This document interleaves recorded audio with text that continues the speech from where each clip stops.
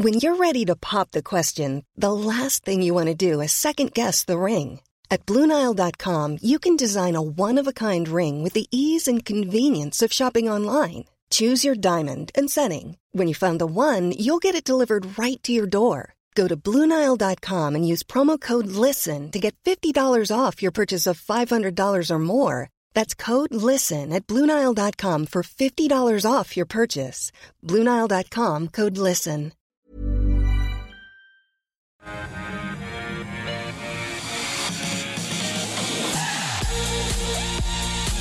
Well, good afternoon and a warm welcome to you. This is The Call, 10 companies, 2 experts over 1 hour. It's a Friday, February the 18th. I'm Nadine Blaney.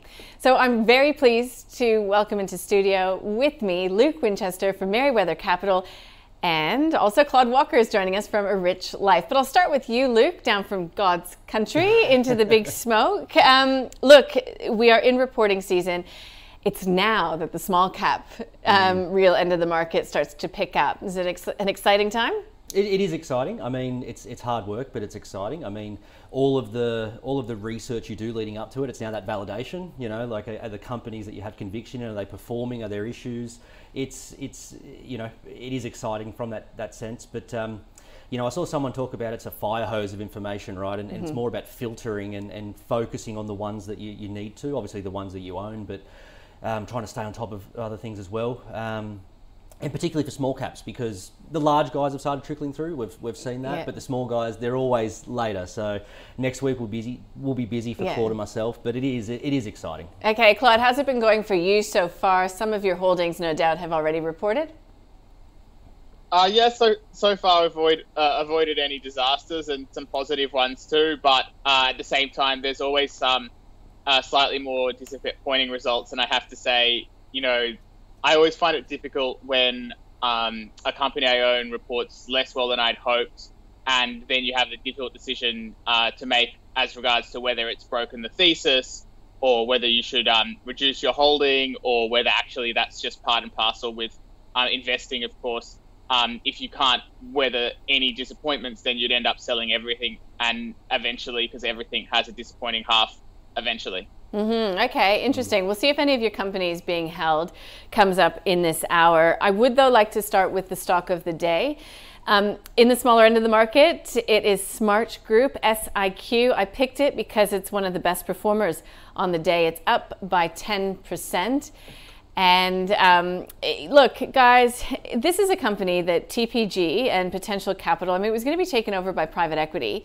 And then essentially private equity walked away. But this is clearly a pretty strong half coming through this morning and declaring nearly 50 cents in dividends. They've seen an improvement in novated leasing vehicle orders, although it is, again, one of those companies that is offering commentary on supply chains. And, you know, a little bit uncertain coming from the CEO as to when those bottlenecks might ease in a significant way. Claude, Smart Group, what is your assessment?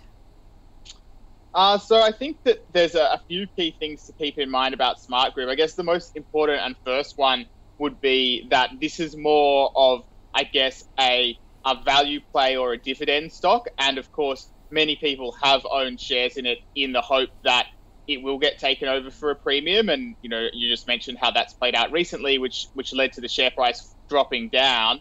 And now it's actually declared a special dividend, pretty strong results. I think analysts forecast had about 44 cents per share in earnings, and these guys came through with 45 cents per share. So slightly ahead of that, but then also, you know, returning capital via a special dividend, plus their normal dividends, pretty good. And so I think that, you know, that's probably helped drive the share price up today, because, you know, in this environment where the growth stocks are selling off due to inflation fears, a company that's paying out a lot of cash now today in the form of dividends, you know, becomes relatively more valuable, really. So I think it's probably in the right spot for more conservative investing, which is, I think, probably likely to do better in the near term anyway. But having said that, the organic growth over the last few years has been pretty minimal, if any. So you wouldn't call it a growth stock for maybe a young, super long-term, high-risk investor, but I definitely think that these results are consistent with it as a steady earner, plenty of cash flow, increasing dividends. Although I do note that one of them's a special dividend, so that might not get repeated into the future.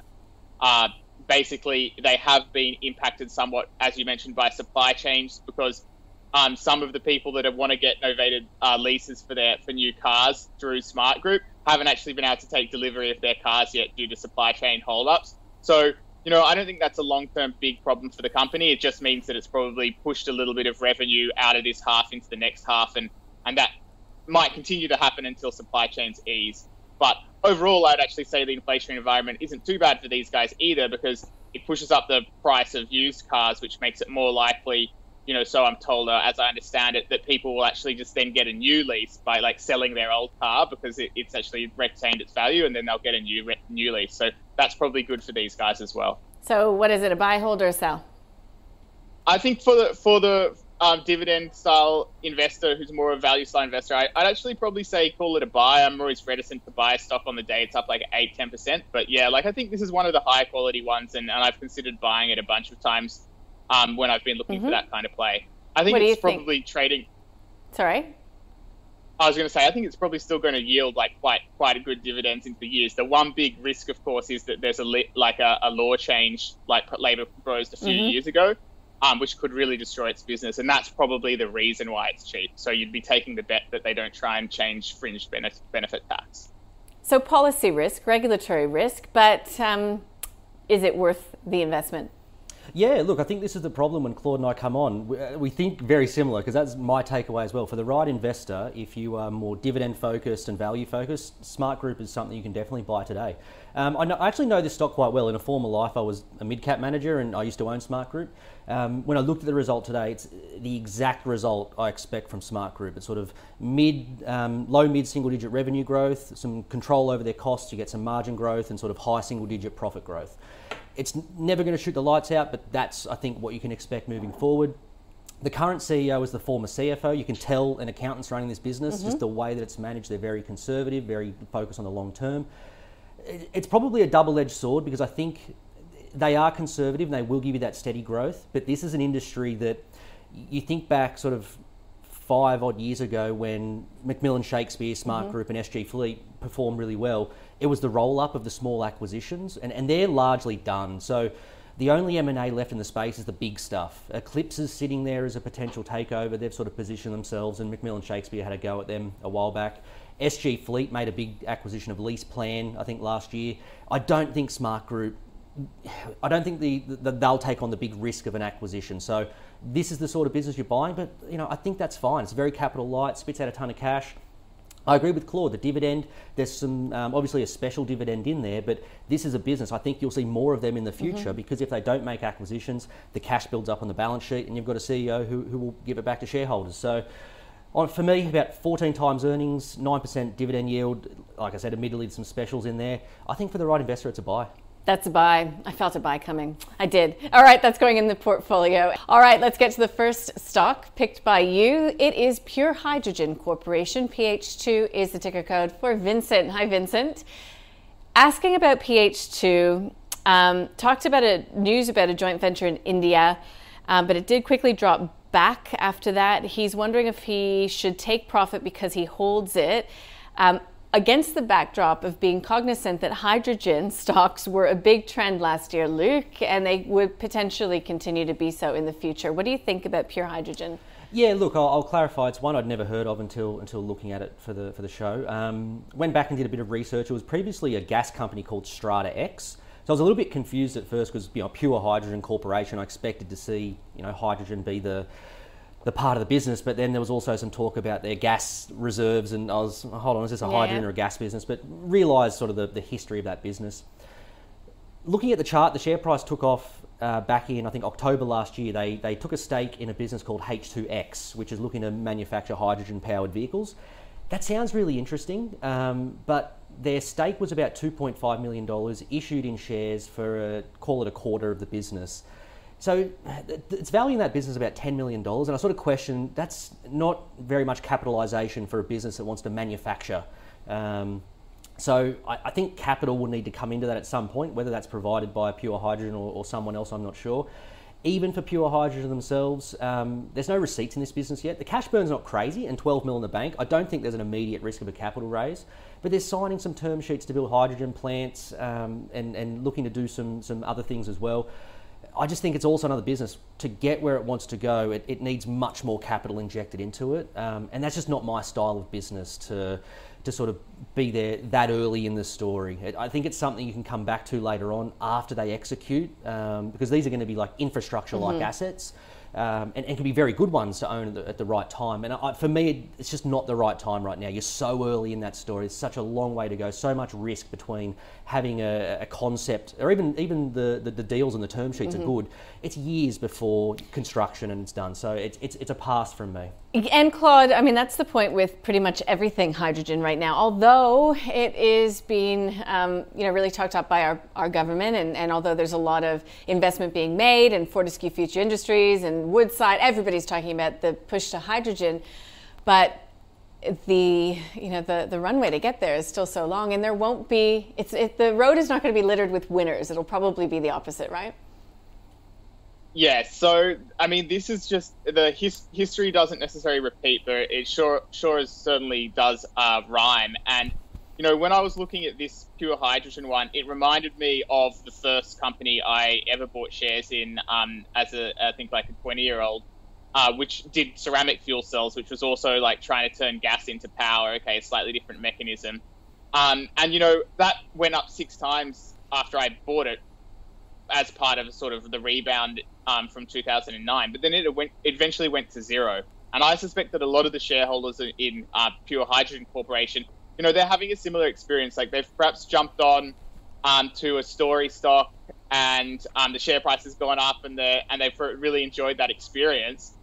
The most likely outcome, in my opinion, is that this stock will trend eventually down towards zero. Now, I don't know what path it will take, because I think that the reality is that this thing has, like, I think if you include all the unlisted shares and stuff, then this is 136 million market cap, and it doesn't really have any kind of business. It has a bunch of ideas. It's got a stake as in this pure H2X global business. It's going to do first waste to hydrogen plant. It's planning to develop hydrogen plants in different ports on the East Coast.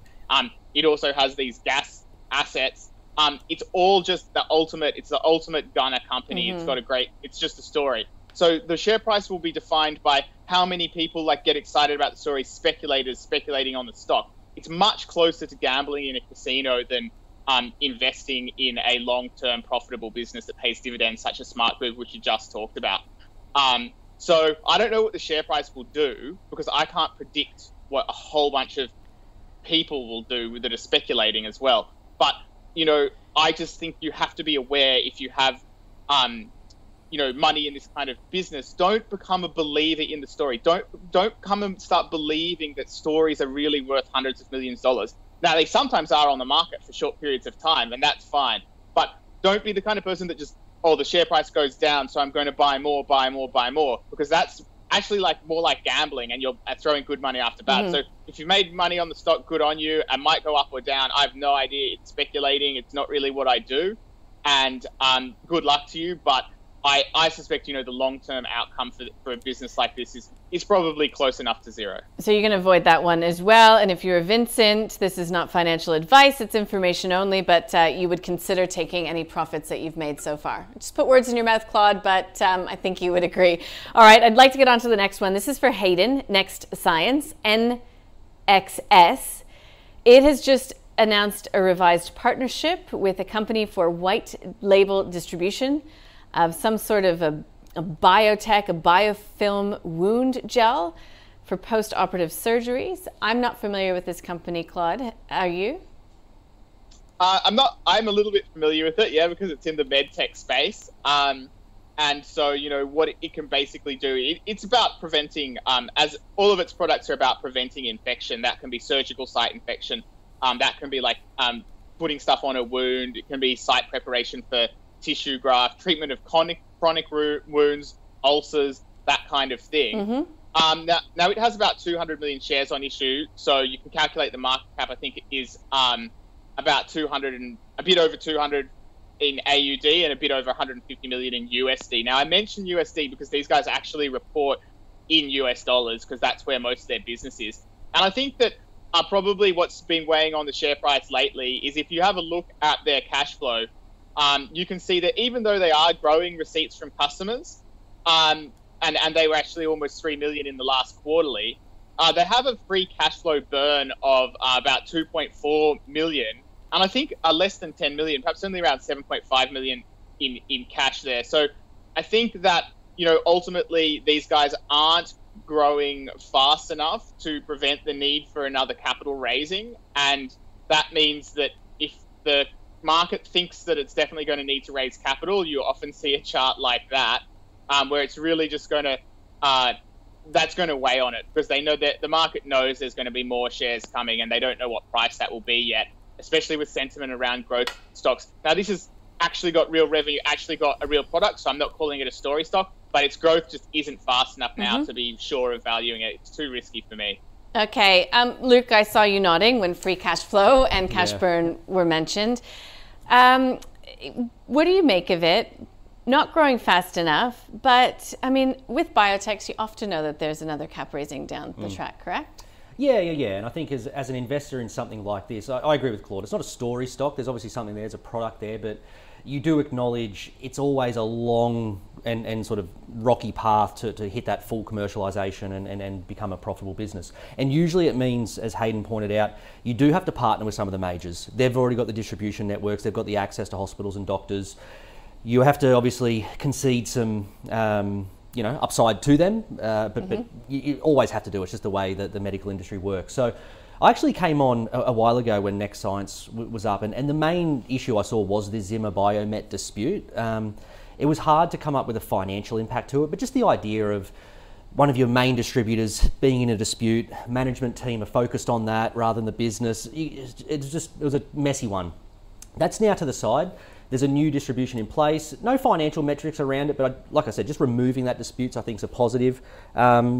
I was nodding my head with Claude because he highlighted exactly the main risk I see, that the capital raise is coming, that growth trajectory, even if you modelled out some higher growth from the ramping up the Zimmer distribution, it won't get there quick enough to, before the cash balance comes down. So there's another raise there. That's why the chart looks like that. But the business and the product looks interesting. So it's one of those ones, like I said, as an investor, you have to be aware of that. That's the path you're going to go through. So if you're backing the product, if you've done some work around that, then you can definitely hold a stock like this. But you sort of have to have an iron stomach because that's the path you'll take. So I'll say hold, but it's always a tricky one with these sorts of businesses. Okay, Cettire is the next on the list. This is for Sarah. This is a company that has reported, so we've got some recent information to go on. Now, she points out, in her opinion, the presentation looked good, but the share price fell 20% plus. She says she just doesn't know how to value the company. Any advice would be appreciated. Now, Claude, I know you know this company quite well. Luke, what's your research on Cettire telling you? Yeah, Sarah, it's a very interesting point, saying like I don't know how to value it, because I think, as Claude's pointed out a few times, growth stocks have been through a transition in the last, call it 2 or 3 months, and the way the market is valuing those growth stocks has drastically changed. I came on Ausbiz, I think it was the morning of the Cettire result, and made a comment that if they'd reported that result a year ago, the stock would have been up 20%. It was the things the market were focusing on back then was exactly what Cettire gave you. Top line growth was, it tripled, really good metrics around user growth, average orders, all the things you want to see for an e-commerce retailer. But of course, fast forward to where we are today, or a few weeks ago with Cettire, the market's now focusing on the sustainability of these businesses. And it went from a small profit, a couple of $1 million, to a loss, like $8 million. Cost of acquisition of customers doubled. And they're the things now the market's focused on. The actual result, I thought it was okay. Obviously, the valuation was high, the market was savage. If you're in the stock, I would actually continue to hold Cettire. I think the business is interesting, and the trajectory, it's so rapid. Like when you're that hyper growth, it doesn't take long to, if you're tripling your revenue, that becomes substantial very, very quickly. So if you're there, I would hold it. But similar to what we said about Next Science, it's going to be volatile because it's the nature of that business where market expectations are high. It's moving so fast. It's like that saying, move fast and break things. Like it's from report to report, it's going to be volatile, but I would actually stick with it.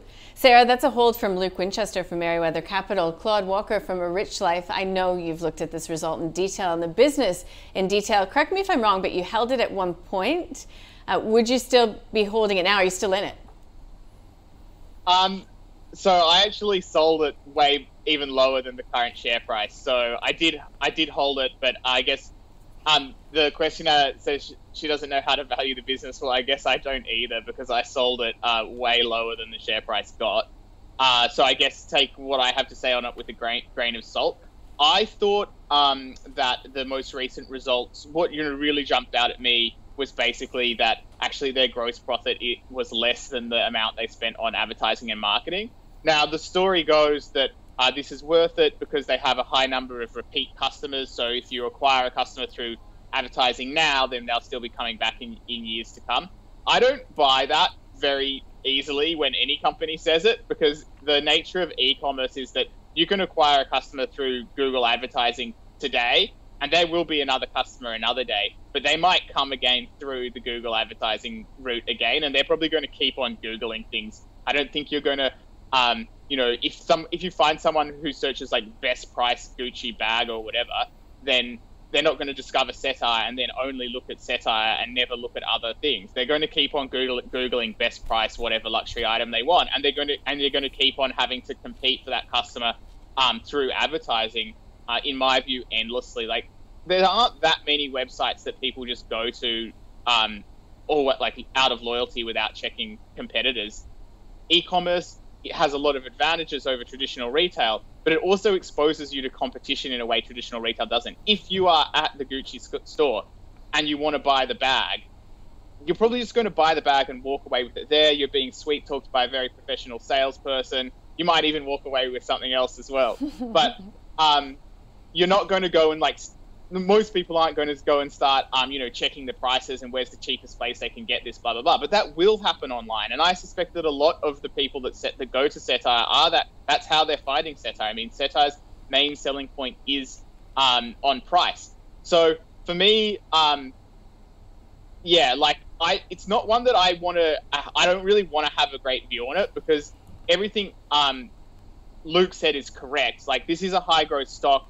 If we're in a more buoyant market, if we're in that kind of scenario, then people love it, even just as long as the gross profit's growing. It doesn't matter if they've started losing money. So it's not one I would ever personally bet against.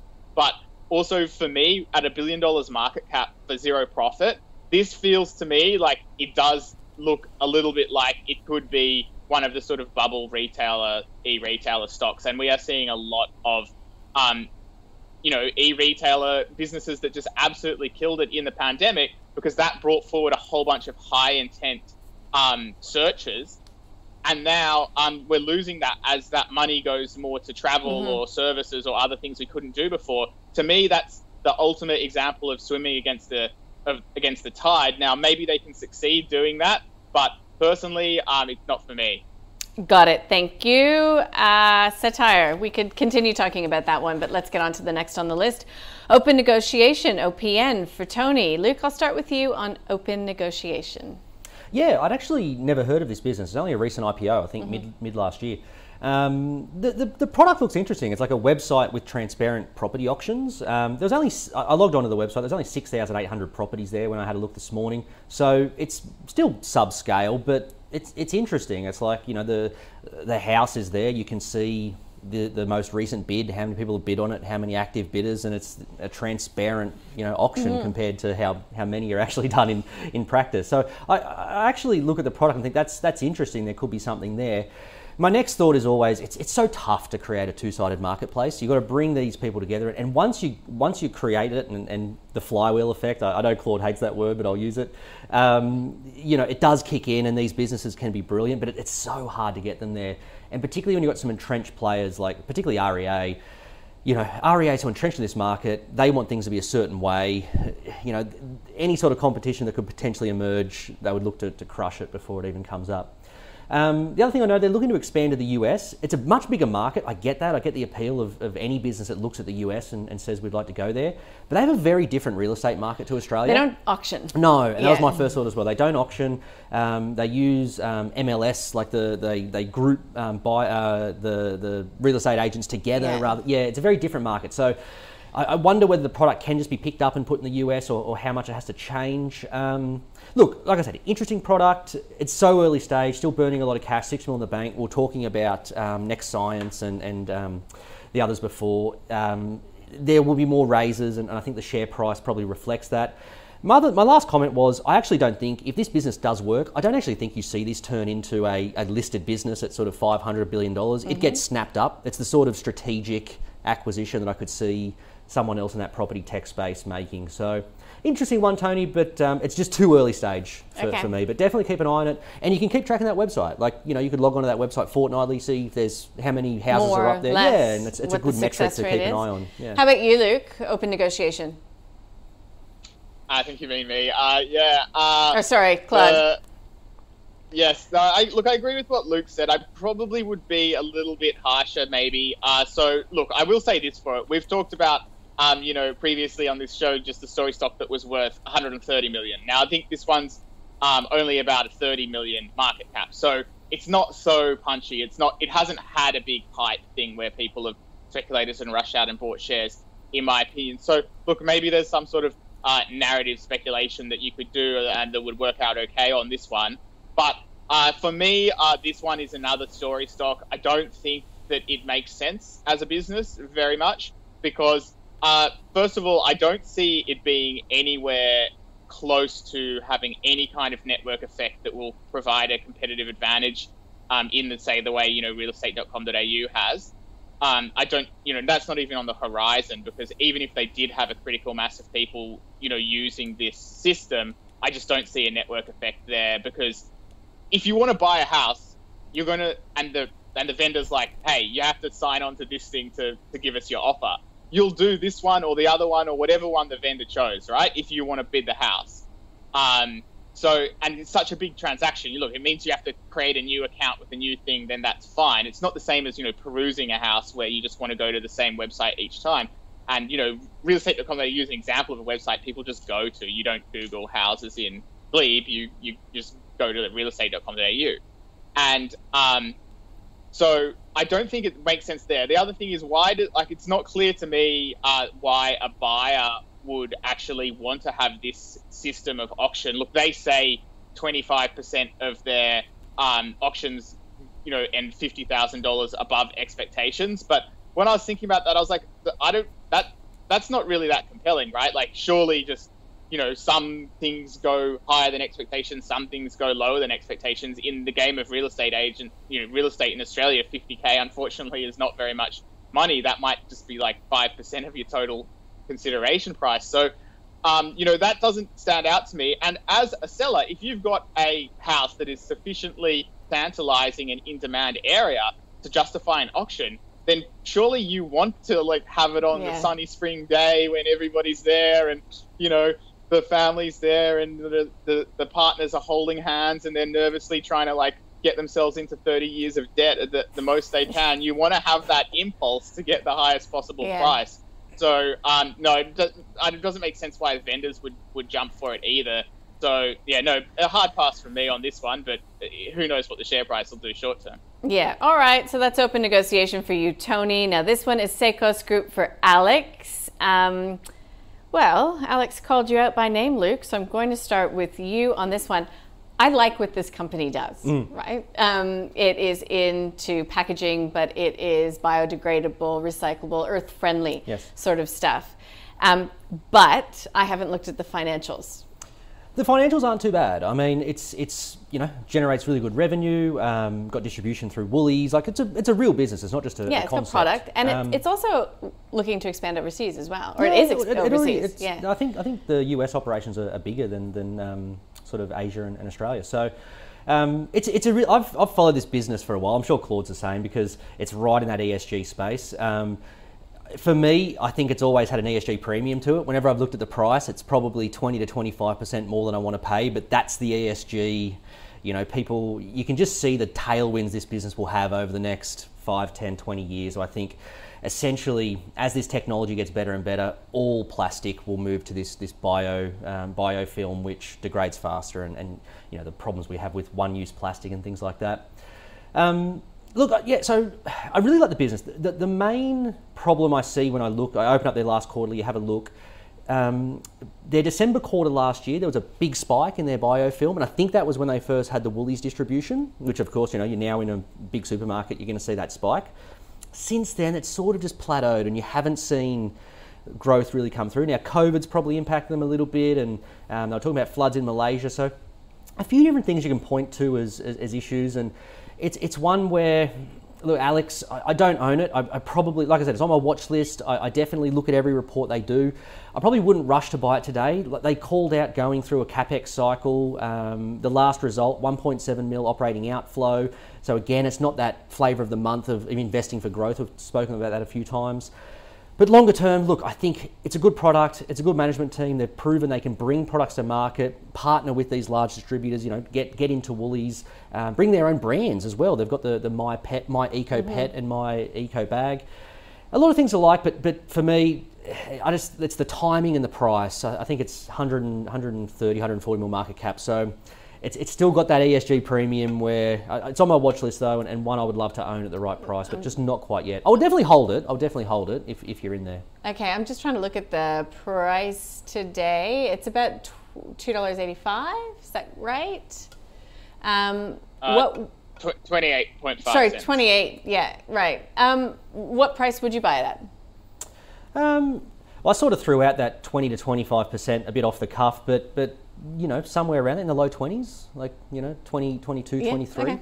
And again, when I think of that sort of mentality, it's not it gets to that price and I automatically buy it. It's more, once it gets to that level, I'm taking a nice deep look at it. I'll try and talk to management and make a decision. But that's how I think about those sorts of price targets or watch lists. Got it. Claude, what's your view on SIQ Group? Well, it's funny that Luke mentioned the low 20 cents range, because actually I was looking through all my notes on this company, which I have actually owned in the past and do follow. And I was on the call in November 2020, a while ago now, and the share price was 20 cents and I was calling it a buy then. But actually my thesis then was basically that the company was approaching break even because of those some of those wins Luke mentioned, and was actually going to burst into break-even profitability and free cash flow profitability, positive free cash flow. Unfortunately, though, actually, it turns out that didn't happen, even though since that time their receipts have trended up, continue to trend up. Their actual, operating cash flow and free cash flow has gotten worse. And that is, as Luke mentioned, because they've pulled out, they're reinvesting in a new factory upgrade, which is supposed to add $25 million of additional revenue. Now, if they're run rating about it's supposed to be able to add $25 million of additional annual revenue. Now, if they're run rating it at about 35 at the moment, you can see that getting this new manufacturing up will be a significant contributor for scale for the company. And that is probably what maybe then will actually burst it into profitability. However, I sort of sold my shares because the share price went from 20 cents to over 30 cents. And then it actually started reporting, that they weren't getting cash flow positive. So my thesis, which is that I wanted to buy that inflection point into profitability, my thesis was wrong because that's been pushed down the road. And that's still my position today with this.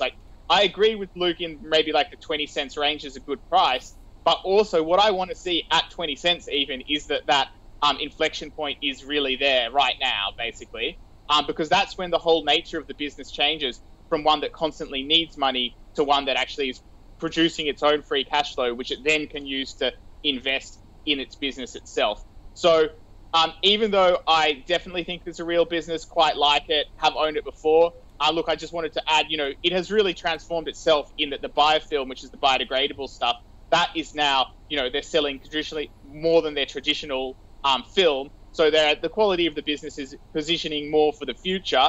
Having said that, it's not there yet, and I wouldn't be looking to buy back in until I can be convinced that they are going to be sustainably profitable. And look, having last point is that they are saying that they expect a stronger performance next half. So let's see if that comes through in terms of sales. Got it. Seikos Group for you, Alex. Thank you. SES. Now, let's get to a little bit of a wrap up. Let the guys have a bit of a break. Stock of the day, Smart Group. It was a buy. It's going in the portfolio, and as of next month, it will be going to our investment committee. I'll get you across those details in just a tick. Pure Hydrogen, it's an avoid. It's a pass for Luke. Claude says it's just gambling at this stage of the game. Number 2 on the list was Next Science. It's a hold if you're in it for Luke, but it's going to be a long and rocky path. It does, though, have a product. It will be looking to raise more capital, and that's Claude's big concern as well, which is cash flow, so free cash flow. They're not growing fast enough in his view. Number 3, Satire. Look, Claude's big problem is that it spent a lot on advertising and marketing. In fact, it spent more than its gross profit, so he is avoiding this one. Luke says if you're in it, hold it. What he's questioning is the sustainability of the growth. Open negotiation, it's an avoid for both of my guests. It's a hard pass, in fact, for Claude. And then Seikos Group. So they like the company where it's headed. Luke would not buy in at this price. He would look more towards 20 cents. He wants to see that it continues to grow its revenue and turns profitable, and that's what Claude wants. He wants a sustainably profitable building before he would buy in yet again, and his target price is around that 20-cent mark as well. So our portfolio, back to that. Weekly, we are down 2.25%. On the month, we're down about 6%. Year to date, though, still up around 3%. But if you take the portfolio since its inception, so that's July 1st of 2020, we're up by 38.82%. Now, I alluded to the fact that we're going to have a bit of a change happening in the fund. So what it is we will be starting a live fund, but it's high conviction, so it'll have a much smaller basket of stocks. So we obviously will still be taking your requests on the program, covering 11 stocks per day, and our guests will still say whether it's a buy, hold, or sell. So basically consider that the filter. If the stock has 2 buy recommendations, then it will be going to the investment committee, which will meet monthly, and they will decide whether to add or remove stocks from the portfolio, and that includes changing the weighting. So it's more about portfolio construction. So the portfolio that we have, we love to death, but it's a bit unrealistic, let's be honest. So we're going to start again, kick it up a notch, and every month we'll bring you an extra edition of the call where you'll get some insights into how the investment committee is thinking, why they're tweaking the portfolio, if they do. And we will be bringing you the CEOs of portfolio companies to answer their questions as well. It's going to be very good. So we will launch that on the 1st of March. So time is actually ticking on this current format. Enjoy it while it lasts, but it will get better. At CMC, we've been in the game for a while, and although a lot of things have changed, our mentality hasn't. We aim to give experienced traders the best trading experience, like our expert platform with its second-to-none trading tools, plus our pricing is completely transparent. That's why people who've been trading for a long time stay with us for a long time. So if you're serious about trading, switch to the market leader trusted for over 30 years. Trade CFDs your way at cmcmarkets.com. You don't own underlying assets. Consider relevant PDS and TMD or information memorandum for CMC Pro accounts at our website. All right, our next 5 stocks are Beamtree, Pay Group, PWR, Duratec, and eRoad, which I always remember that Claude was the first person to introduce me to that company. Anyhow, let's go to Beamtree. First up for Philip. Luke, actually asking for a view on BMT's latest report. Costs have skyrocketed, but asks if it will return to profitability soon. It's made an acquisition. Basically, it's sort of software, is it, for the healthcare industry? So healthcare software. It's in that like clinical coding, workflow, accuracy of data. It's an interesting business. I've looked at them a few times, and I'm sure Claude has as well, being in that medtech space.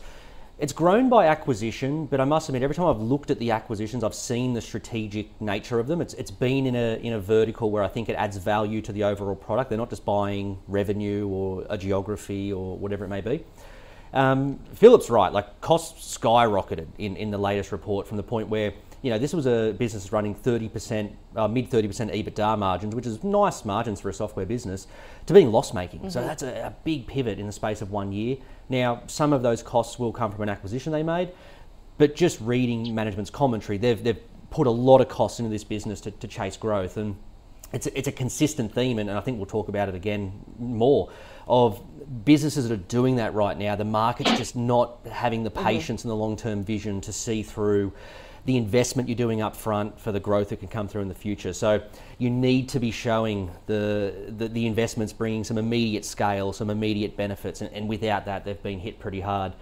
The only other note I did take, Philip, was they reported organic growth of 24%, but you have to be aware that this is a business that also does some consultancy work, and that consultancy revenue can be lumpy, one-off, not recurring in nature. So their actual recurring revenue was only 16%, so that's the number I would focus on rather than the headline 24.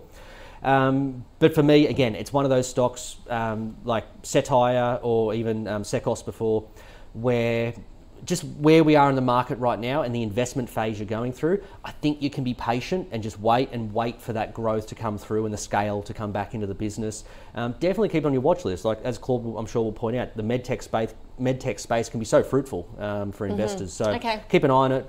Hold it if you're there. I wouldn't sell it and look to re-enter. That's always a bit tricky. But if you're someone just watching, just keep an eye on it and wait for that inflection to come back. What do you think, Claude? Beamtree. Yeah, Luke knows me too well. Of course, I do like the space. The thematics are good. So in particular, these guys started out in doing workflow for pathology. So you can see, we all know how important pathology is for healthcare. But I agree, with the hold recommendation, because essentially there are a couple of problems with this investment, and I don't own shares in it. But basically, look, the cash burn was 4.3 million. And that's just like really quite high, and means that it is probably setting up to maybe need to raise capital again. So it's probably in that situation unless it can really reduce its cash burn. Now, it does have 16.8 million in ARR. So you would have hoped that by now they could be in a position where they could actually get to break even and then fund that growth, but they don't seem to be there. So that is a bit of a warning sign. Big increase in cash burn, for me, it's usually a bad time. And then second from that is basically it's growing largely through acquisition, not so much organic growth. And that makes a huge difference because it means that it's not necessarily demand pull growth. And that means it's very hard to start justifying investment in a loss-making company when you don't at least have a product market fit where you can see it selling itself. So for that reason, that's why I basically I like to invest in growth stocks, but when I want to take that kind of risk, especially if they're losing money, I really want to see that growth being organic growth.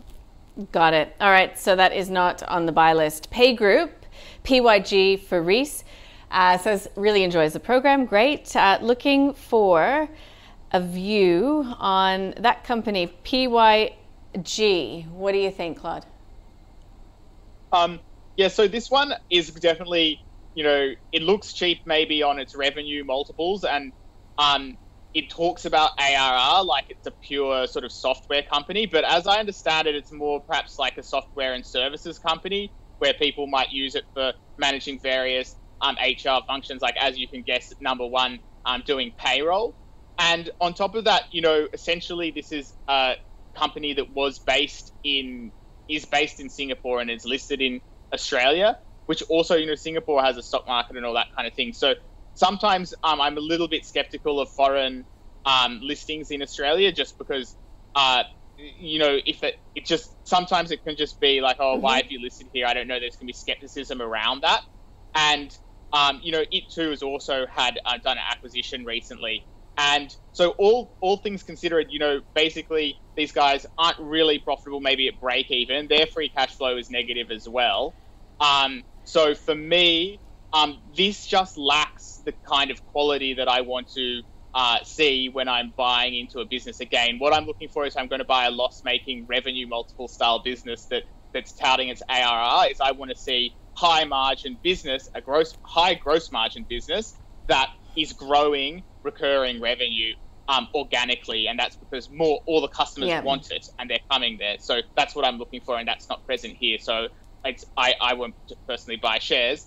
However, that's not so much a sell. Like, if you have a thesis for it, maybe that plays out. This doesn't kill the thesis, but for me, it's just not the quality of business. I would want to see this business do earnings, and then I would buy on a good earnings multiple. Do you have a thesis for investing in this company, a positive thesis? Yeah, look, I've looked at this a few times, and there's reasons to like the business. The founders still own a good chunk of it. His background is he worked at ADP over in the US, the biggest payroll processor in the world. It looks cheap. Claude's spot on though. It's a lower margin business. There's obviously manual processing in the way they do the pay slips. It's clearly not just all SaaS software. Looking to do some HR software and some high margins there, and that's doing okay. It's not shooting the lights out, but it's doing okay. I just agree with Claude, and it's been, I keep coming back to this same theme, but I just need to see it pivot to profitability first. And even in the last update, they gave an update at the end of the third quarter. There's a lot of positives, a lot of contract wins and ARR's doing well, and their upsells are working.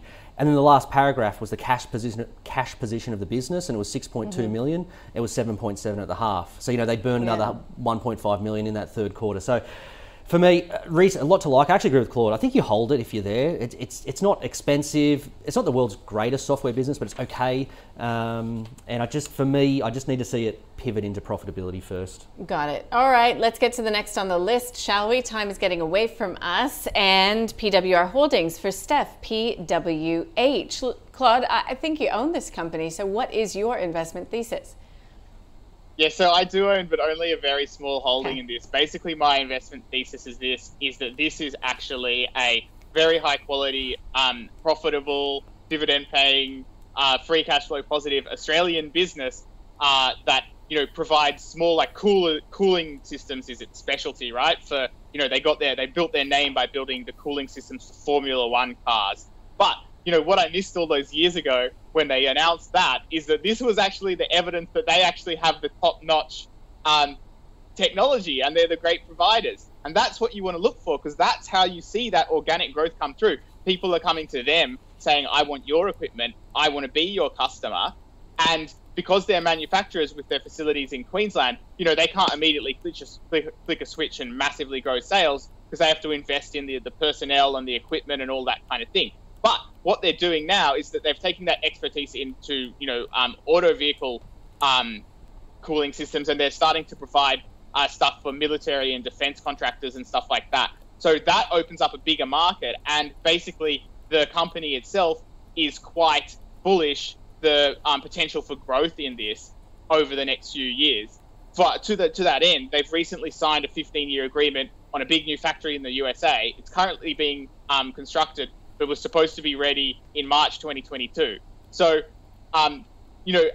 meanwhile, the supposedly demand opportunity is there. The CEO is saying that they're spoilt for choice for growth opportunities. So I like to see a company that's got a lot of natural organic demand. And if that factory gets built in time and on schedule, then we could start to see a really strong profit growth come through into FY 2023. We're talking next year. The only problem right now is I think this thing is trading on a dividend yield of about 1% and, maybe 50 times trailing earning.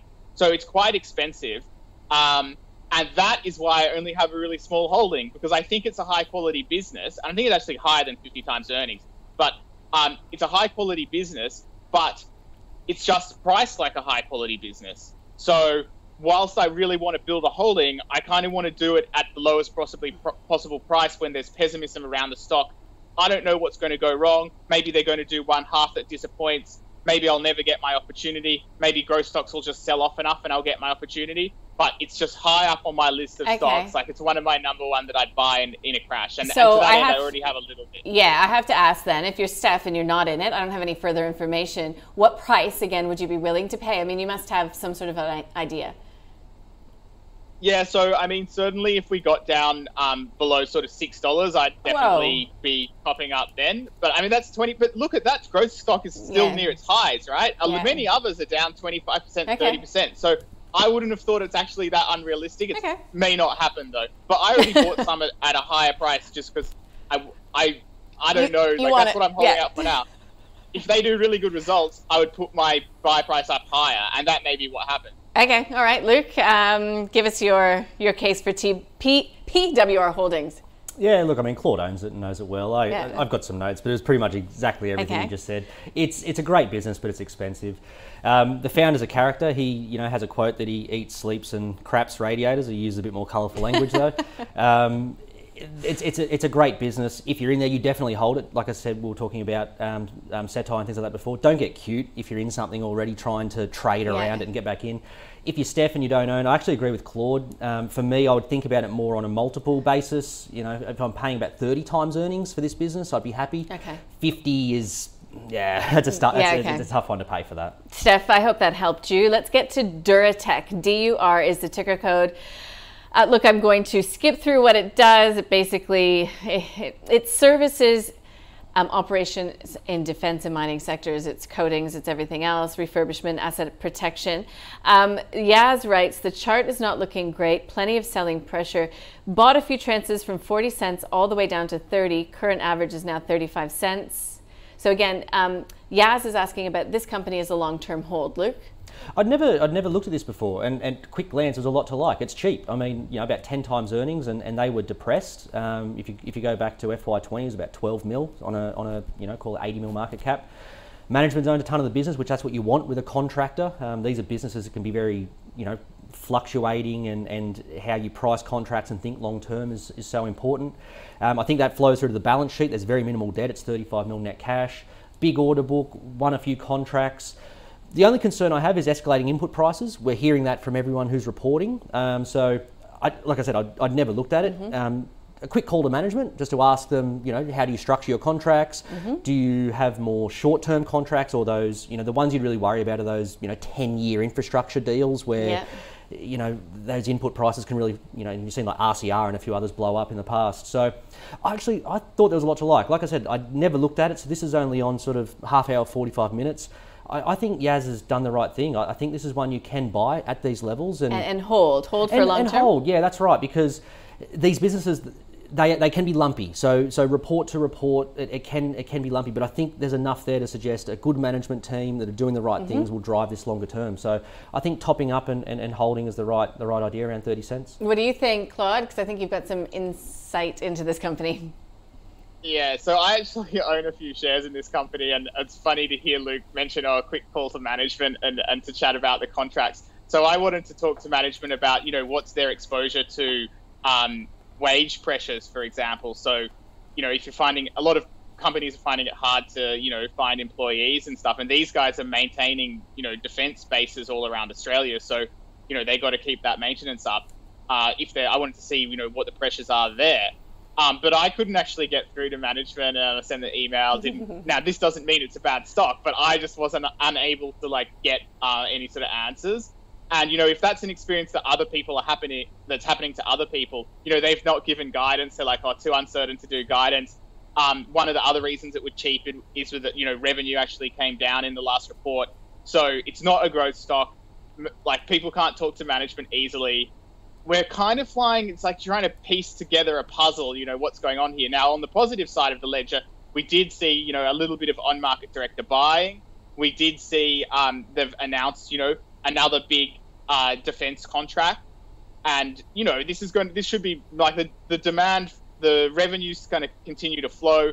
These guys, as I understand it, employ, ex-defense personnel as well. So I think they've got a good relationship with the government. Obviously, one can hope, for me, the sort of upside thesis comes from this idea that maybe we're really going to get into the swing of replacing all the flammable cladding on buildings, and these guys might benefit from that as well, one would hope. So that's kind of what my thinking is, but it has to be a small holding for a few reasons. Putting aside the fact that I can't get onto management, it's just a recent listing, right? So we haven't gotten a long-term picture of what this business behaves like over the full cycle. So I'm a little bit cautious there. On the other hand, look, it is a good dividend yield and high insider ownership. So one would hope that their incentives are aligned and that they want the company to do just as well and keep growing dividends. And if they do that, I think we should do okay. It's a fairly low multiple of earnings and a 4.5%-ish dividend yield. If they can grow that a bit, it should be a good income stock. So you'd hold if you were Yaz.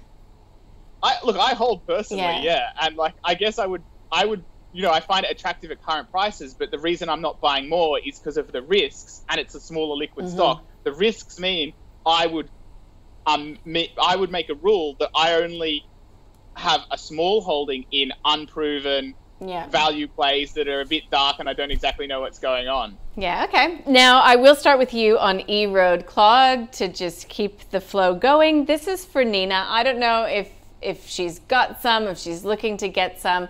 So give us an update on your view on E-Road and just tell us whether it's a buy, hold, or sell today. Yeah, so we're running out of time, so really quick. I still own it and I still think it's a buy. However, previously I've talked about this stock a lot of times, and I've lowered my valuation since some of the other times I've talked about it, and I reduced my holding at slightly higher prices as a result of that.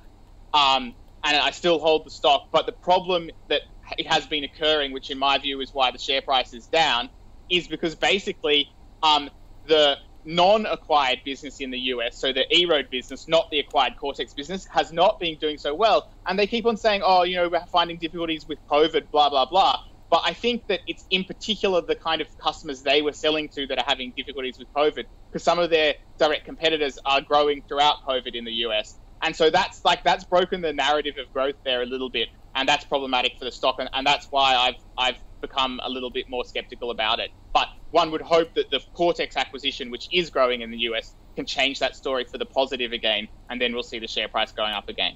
So still a buy? Still a buy, but I have to disclose that I lowered my valuation. I did sell a bit at high prices. Got it. Thank you, Luke. Buy, hold, sell for E-Road. Do you like what it's doing? Do you have confidence that it can grow the business, particularly overseas? Yeah, look, my first note I jotted down was it's one I'm actually familiar with mostly through Claude. He's written it up a few times on A Rich Life. So I know the business and I know the product and things like that. The quick look today, it's Claude's right. Clearly, the first thing you see, they're struggling in the US with that core E-Road business. Cortex is now in there. That's the promise now for the US growth, but you've obviously got acquisition integration risks there. Hopefully they can get through that. I look at the price, it doesn't look overly expensive, and the chart's not pretty, and the way the market works, it could keep going lower, with momentum. But if you're Nina, and I actually agree with Claude, I think if you're someone who's new to this business or coming to it, you probably could start to dip the toe in here. I think it is looking oversold, and I think people, more importantly, are extrapolating what's happened through COVID out into the future. Whereas I think you look pre-COVID, this business was actually growing quite strongly. So hopefully they can return to that. Hopefully Cortex can help them get back to that. So I wouldn't jump in straight away. If you know what sort of position size you want, you might pick up 15-20% of what you want because of that momentum on the chart, but I think you can start dipping the toe in. That is a buy then on the day. So that is going into the portfolio. I do not believe it is in there already. I'll sum things up very quickly. We've got Beamtree, BMT for Philip. Cash burn, bad sign. You want to know that there's a growth inflection there. I don't think that was a buy from either one of my guests. I didn't write down a huge avoid for Beamtree, though. Is that correct? No, I'll keep Beamtree on your watch list. I think it's a good watch list. Got it. Okay, Pay Group, it's an avoid for Claude. It is a hold for Luke. He says it's founder-led, but you do want to see that profitability coming through. PWR Holdings, it's expensive. But Claude is a holder, and again, you just want to look at a better price for Luke at least. Duratex, it's a hold for Claude. He says it's cheap. Cheap is what I've written down from you, Luke, as well. It's a hold. E-Road, it's a buy from both of my guests, although Claude is getting he's a bit more skeptical, let's say, than he was prior. I will thank you, Claude, first, remotely. Have a good weekend. We do appreciate your time and your insights on the program, as always. Thanks for having me. Yeah, you're welcome. And a huge thanks to you, Luke Winchester. I think your weekend probably starts now or soon, so enjoy, and we'll see you soon. It's good to be back in the studio again. Yeah, great. Luke Winchester there from Merriweather Capital, Claude Walker from A Rich Life. You can check that portfolio out at ausbiz.co/portfolio.